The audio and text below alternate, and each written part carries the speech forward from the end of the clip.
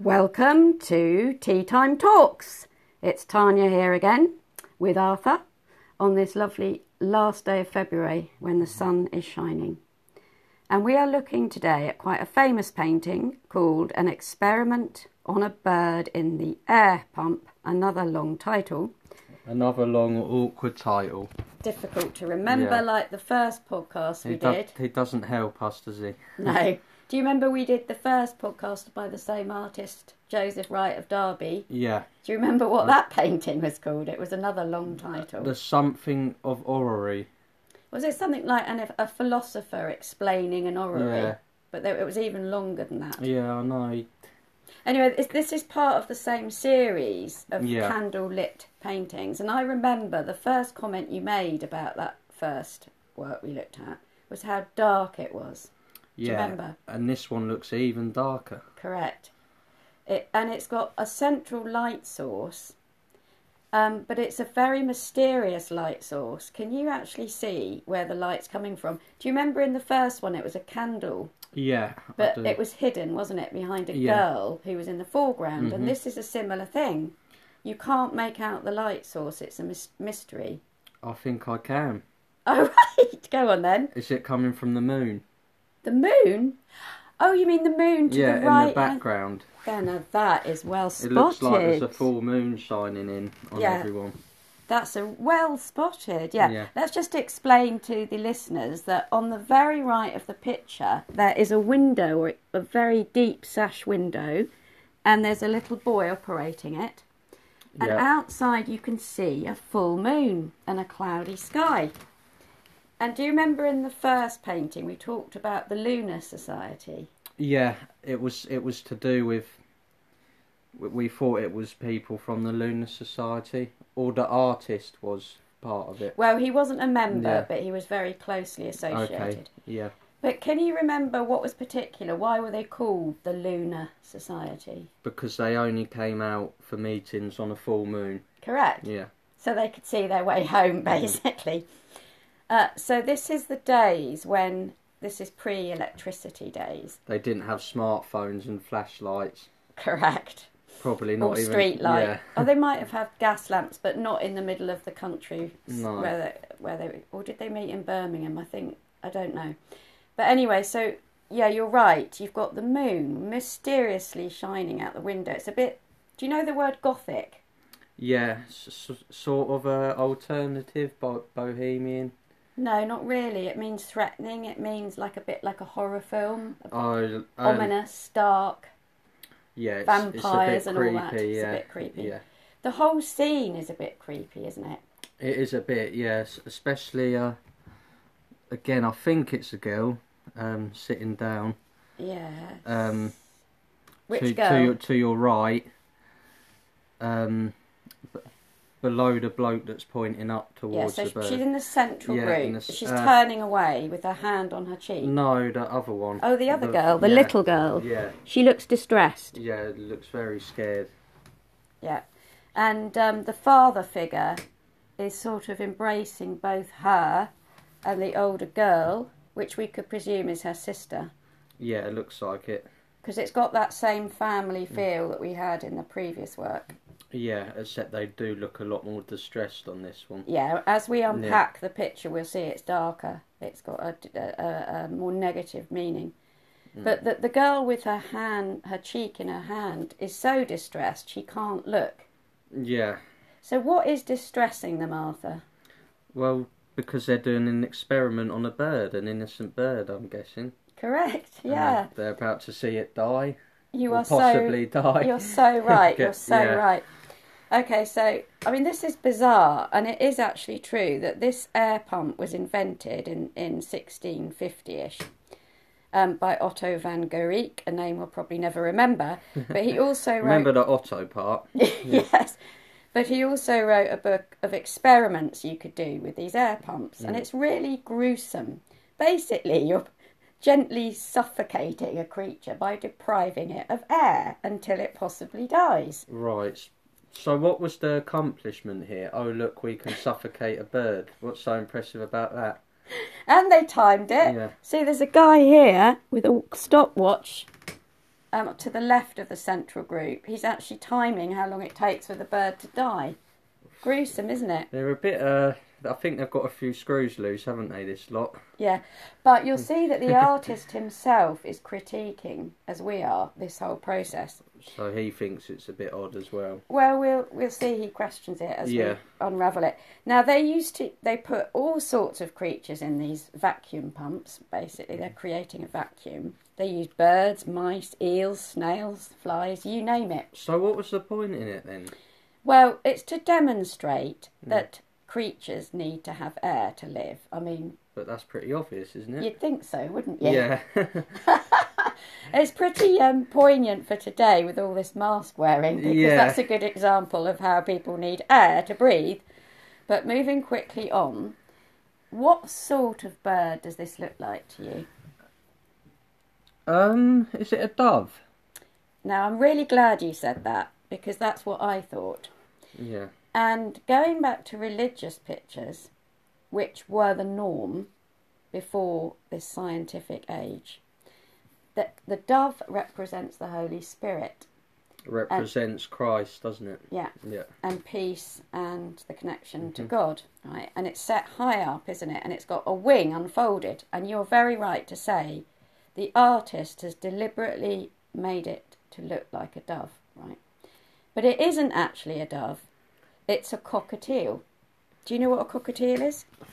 Are they like budgies, sort of? Kind of, yeah. Bigger though. Yeah. What? Yeah. They're a sort of exotic bird that it was sort of fashioned to have as in a cage. Oh yeah, what sort of old ladies would have. Well, maybe not back then, but I think a lot of people had them in those days, and they sort of was like, you know, like today people show off their cars or their houses or their smartphones. They would show off that they've got this rare exotic bird. Oh right, yeah. It's Look at me, I've got the rarest cockatiel. Yeah, it's a status symbol. Yeah. So it's like fashion, like clothes. Yeah. Yeah. Now, can you see the cage that this bird would have come from? Because it is difficult to see. It's in the shadows, and it's a very dark picture. Is it to the left? No. You're looking in the wrong place. Is it at the top on the right? It's to the top right. Above the boy with the cord. Yeah, pulling the cord. Pulling the cord. Yeah. Now, he could be... I said that he was operating the window, but actually, I'm wrong. He's operating the bird cage. Oh, okay, yeah. He's pulling it up onto the ceiling, and he's preparing it. That makes sense. Yeah. He's preparing it because, as you rightly said earlier, we're not sure whether the bird's going to live or die at this point. It's still alive at this point. Yeah. So, this is a question mark. Is the bird going to survive and be put back in the cage? Is it going to snuff it? He's probably just got it there in case it does survive. Yeah. Yeah. So there's a question mark hovering over this whole painting. Mm-hmm. Would you agree? Yeah, definitely. The outcome is undecided. Yeah. And this adds to a tension that we have in the air here. And the tension that you've seen on the face of the little girl that you immediately spotted, you can also see on the main character. As in the previous podcast, the main character is a sort of natural philosopher, which is basically... He looks like the other bloke, doesn't he? A bit? Yeah. It's an early form of scientist. Okay. Before you got a scientist like you have now, you had someone who was called a natural philosopher. And, as you said, he's similar in looks to the first. Yeah. And he's got this hair. amazing gown, this sort of satin gown, and he looks like a figure of authority, doesn't he? But look at his expression and tell me what you think. Look closely. He looks a bit, I don't know, confused. Confused? A bit not knowing what to expect. Yes, I'd say you're right, confused. Yeah. Would you say he looks a bit haunted, a bit ghost-like? Yeah, he does look a bit. Yeah. I wouldn't want to see him in my room on a dark night. No. Yeah. Again, it's that gothic, slightly horror filmy thing. He looks a bit like a zombie with his hand up in there. His hand is raised, and it is like he's doing a magic spell. Yeah.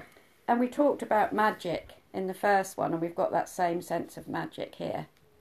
Now, go to this glass on the table, which is very polished and reflective. On it is this mysterious glass vessel. It looks like a fruit cocktail. It does. And this looks like a straw, doesn't it? Yeah, There's and a sort a straw. of stick. Yes. Yeah.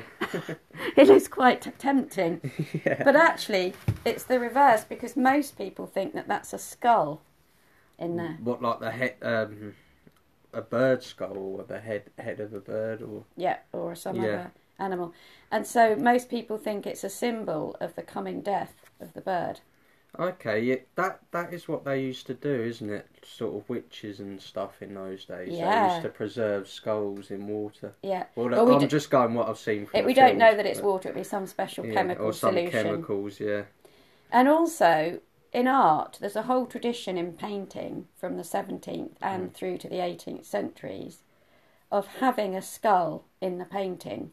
And the word for it was called a vanitas. Now, you don't need to remember the word vanitas, but it symbolised that everything will pass away, everything will come to dust in the end. So it's a common device in art. Right. But there's a catch here, because no one is certain that's what it is. And some people... Have you heard of David Hockney? I have, yeah. Because I think he's still alive. He's like more of a contemporary artist, an English artist, very famous. He thinks that is sulphur in there, in which case you wouldn't want to drink it as a cocktail. Sulfuric acid. No, sulphur. I don't know what the difference is, because my chemistry's not great, but it would be toxic. Yeah. But it can light up. And because it looks like that's the light source, doesn't it? Mm. So you reckon it might be some chemical that lights up? Yeah, but that's what David Hockney has proposed. Also, phosphorus lights up. But I disagree, because when I looked very carefully into that glass, when I looked at a better image to this, I could see a candle and a candle flame. So I think there's a candle behind that glass. Right, yeah, possibly. It's not certain at all where the light is actually coming from. Exactly. But maybe there's not. Maybe he's deliberately just made it lighter in the middle for us to see. Yeah, but maybe he's used different shades of colour when he was painting it on purpose. Yeah, he wants that eerie feeling, but he wants it to be uncertain. Now, I said before that Joseph Wright of Derby was a very innovative artist. That means he's created his own type of picture. He's very original. To be fair, there must be some light, otherwise they wouldn't be able to see. Yeah, but what he's based it on is there's a lot of French artists who did candlelit pictures, but the difference is they always showed the candle really clearly. The light source was really clear. But here it's ambiguous, it's uncertain. Now, I want to ask you another question. You said that the bird looks like a dove when it's really actually was a cockatiel. What do you think of when you see this great long wooden post, which the glass container, which the bird is in, the globe of glass, when you look at that shape of the stand, is extraordinarily high. It doesn't need to be that high, probably. So why is it that high? They've got to hurt their necks on purpose. No, look back a bit. What does it make you think of? Is it something? Is it something religious? A religious symbol? Yeah, I'm thinking a very religious symbol. Yeah. To me, it looks like a crucifix, because you've got the tall vertical and then you've got the horizontal bar. So like a cross, basically. What Jesus was on. Yeah. And okay, we know it's an air pump, and you can see the pump is operated here with these metal cylinders. Which at first I thought was the cage. Oh, okay, yes. Yeah. To pump out the air from here. But Derby is no doubt talking about the past when societies were religious. Very, very Christian. Now, we're still in a Christian world, but science is coming along, and science is questioning religion all the time. It's questioning this past belief in the divine order, and it's saying, does it really exist, or does only the material world that we can test and see and have evidence of exist? Well, which a lot of them are saying, or most of them are saying now, isn't it? Aren't they? What, nowadays? Yeah. I mean, they say it on TV, and we're in the age, fully in the age of science now, aren't we? But this is painted. Did I give the date for this work? Was it 17 something? 1768. Yeah, okay, so Georgian. Yeah, but do you know a word beginning with E, which we mentioned last time, which covers this age when science is developing out of philosophy? To do with light. No, I don't. I forgot. Okay, so it's called the Enlightenment period. Okay, yeah. And it's when intelligent people started questioning God and this accepted order of the universe that was based on the Catholic Church, and started to question the world around them. Right. So it's the overall term for it is the Enlightenment, which is interesting because light is such an important part of this picture. Yeah.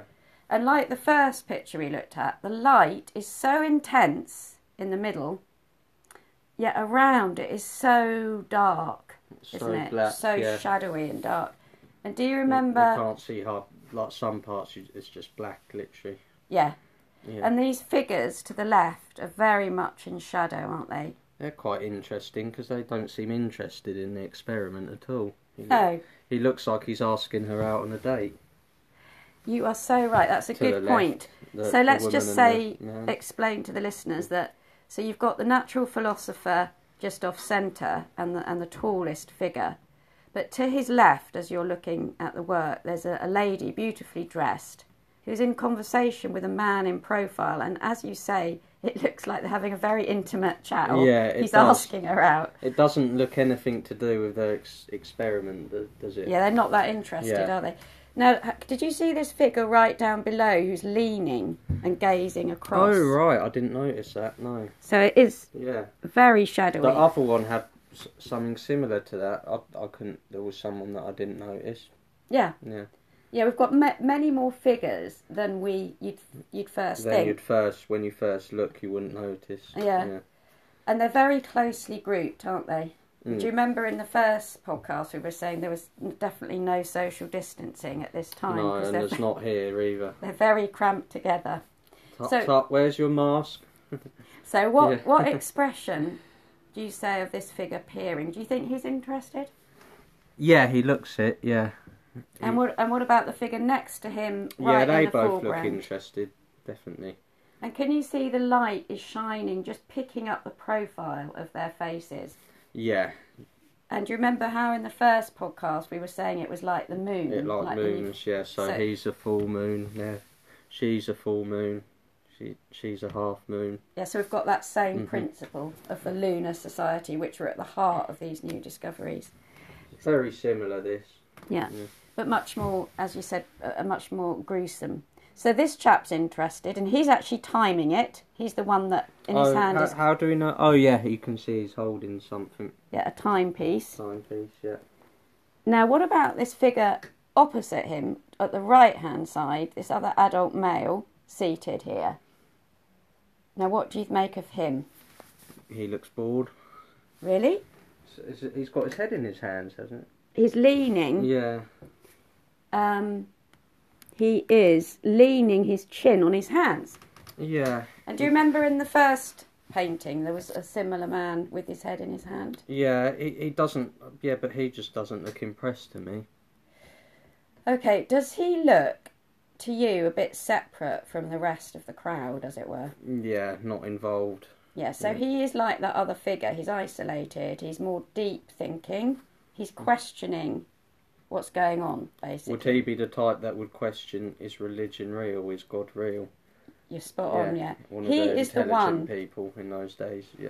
Yeah, he's the one that's posing that question. Is science going to lead to this coldness, this lack of humanity, that human beings are interested in killing birds? Because science has got this cold, hard side, hasn't it?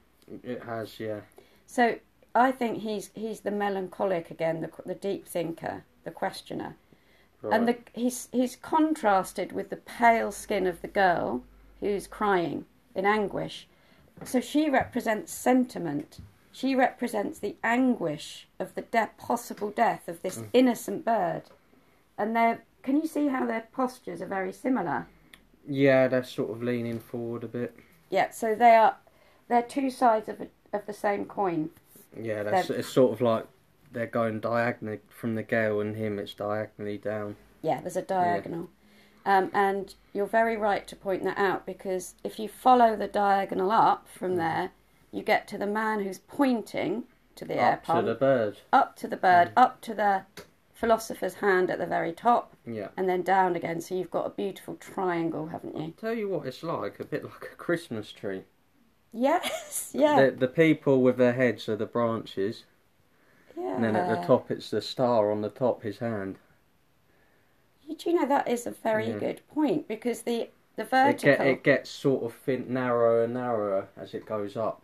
You're right, and the heads look like the decorations or the baubles. And the stand of the air pump looks like the trunk of a tree. It does, which is why it's like a crucifix as well. Yeah, you're right. That's probably not relevant, but... I think it is, because compositionally, it really holds together. It's not... So you've got a group of people, it could be very fragmented, but they're all one, they're a body together. Even though all the expressions are different, they cohere. Yeah. Which is a great skill of the artist. Now, Joseph Wright of Derby started out as a portrait painter. And... So, is this not... A portrait is of one person, isn't it? Well, it's interesting you should say that, because in the early days of portraiture, you'd normally have one figure, sometimes two, like a married couple. Okay, so it's sort of like you know how you get photos now, like... A group photo. Yeah, or like, say it's your school photo, or... It's a bit like that, but it's a painting. But let me continue, because what later developed, because art is always pushing the boundaries, in this period, what was in fashion was a type of portrait called a conversation piece. And what it meant was, instead of the sitters just sitting rigid in a chair and posing for the artist, they would be discussing something like the design of their house or the design of their garden. So this is based on that idea of interaction between human beings in the form of a portrait. But this isn't actually a portrait, as in the first work. They're types. They're based on people he knows, but they're not actually portraits. Do you see what I mean? No. They're not sitting right. They're sort of facing the wrong way to be a portrait. And they're not all looking... Well, it's very informal. Yeah. Now, let me tell you something else that's interesting about this time, is that these natural philosophers would go round to rich people's houses and village halls and public halls and things, and they would make a show of these experiments. Yeah, I think we might have said something like that on the last... Yes, I think I probably did. So it's like a performance.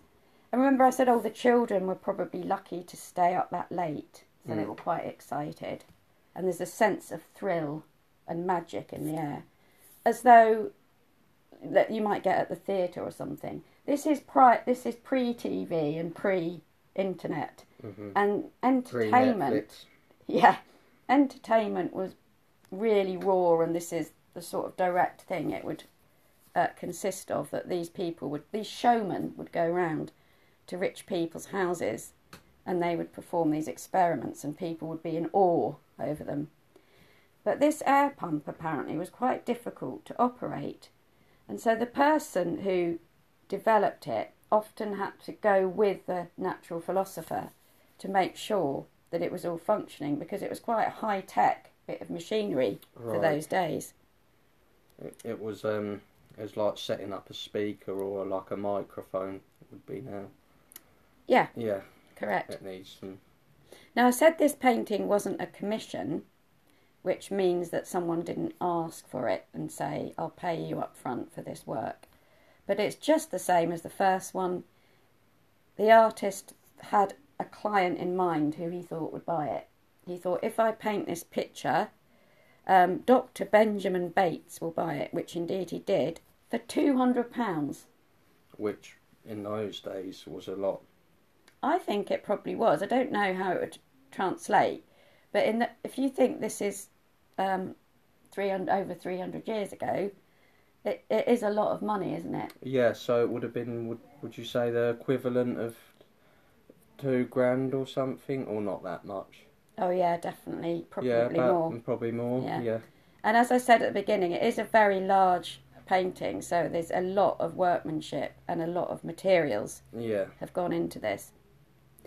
Now we've got a few minutes left, and we want to sort of sum up what we think the overall meaning of this painting is. We've mentioned the idea of science being cold, and the sense of sentiment versus the cold objectivity of science.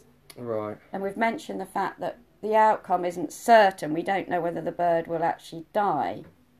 So there's an ambiguity. We've mentioned the sense of slight threat and a slight terror and horror, especially in the natural philosopher's face, which is lit in this really eerie way from below. He's sort of the most spooky one. Yeah. Spooky person there, yeah. And his hair is all wild, isn't it? And flowing down. Yeah. And so there's a wildness about him, almost like he's a magician. Yeah, he looks like he just needs a pointy hat. Yeah.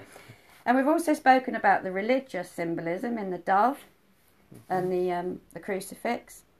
And so what do you think the artist, I'm going to leave this to you, Arthur, is saying to us, the viewer? What do you think his point is? His point is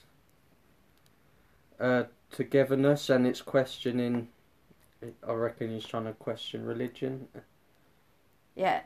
Or is he saying, is it good that religion is dying? Or is he just... I don't think so, no.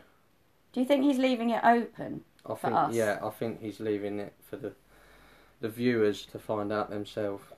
I think you're right. And I think that is one of the main strengths, is like a question mark. Is science going to kill the magic of the old world order? Yeah. Anyway, personally, does it work for you? Do you like this painting? It's all right. It's a bit. I think it's just a bit dark. I don't know how. Yeah. Do you remember the word we called for the dark contrasted with the bright light, the deep shadow and the bright light? We used this funny word last time. No. What was it? Chiaroscuro, which means you'd never remember that. I'll never remember that. It's Italian. It means light and shade. Yeah. And this. So what you're saying you don't like is the deep shadow. Yeah, it's just a bit hard to look at, really. But then maybe if you saw it in the flesh, you would find it very different. Yeah, maybe. I'm just thinking if it was in a gallery, or there'd be a lot of people that would just take one look and then walk away because they haven't taken a proper look and seen everything. Yeah. So not everyone would get the full picture and the full meaning. Yes. But luckily the National Gallery... Because the people aren't standing out enough. Yeah, but people actually do look at this picture. It is one that people spend a lot of time in front of, interestingly. Yeah. It draws them in. This mysterious light in the middle, foreground, draws you in. And because it is large, people do stop. Anyway, so how big did you say it was, sorry? Just before we finish it, just to say it's 1.83 times 2.44 metres. And it's in the National Gallery, and I recommend the listeners to go and see it when the gallery's finally open, or to look at it online, a good image online. Okay, so hope you've enjoyed the podcast. That's it for today. See you soon. Goodbye, folks. Bye.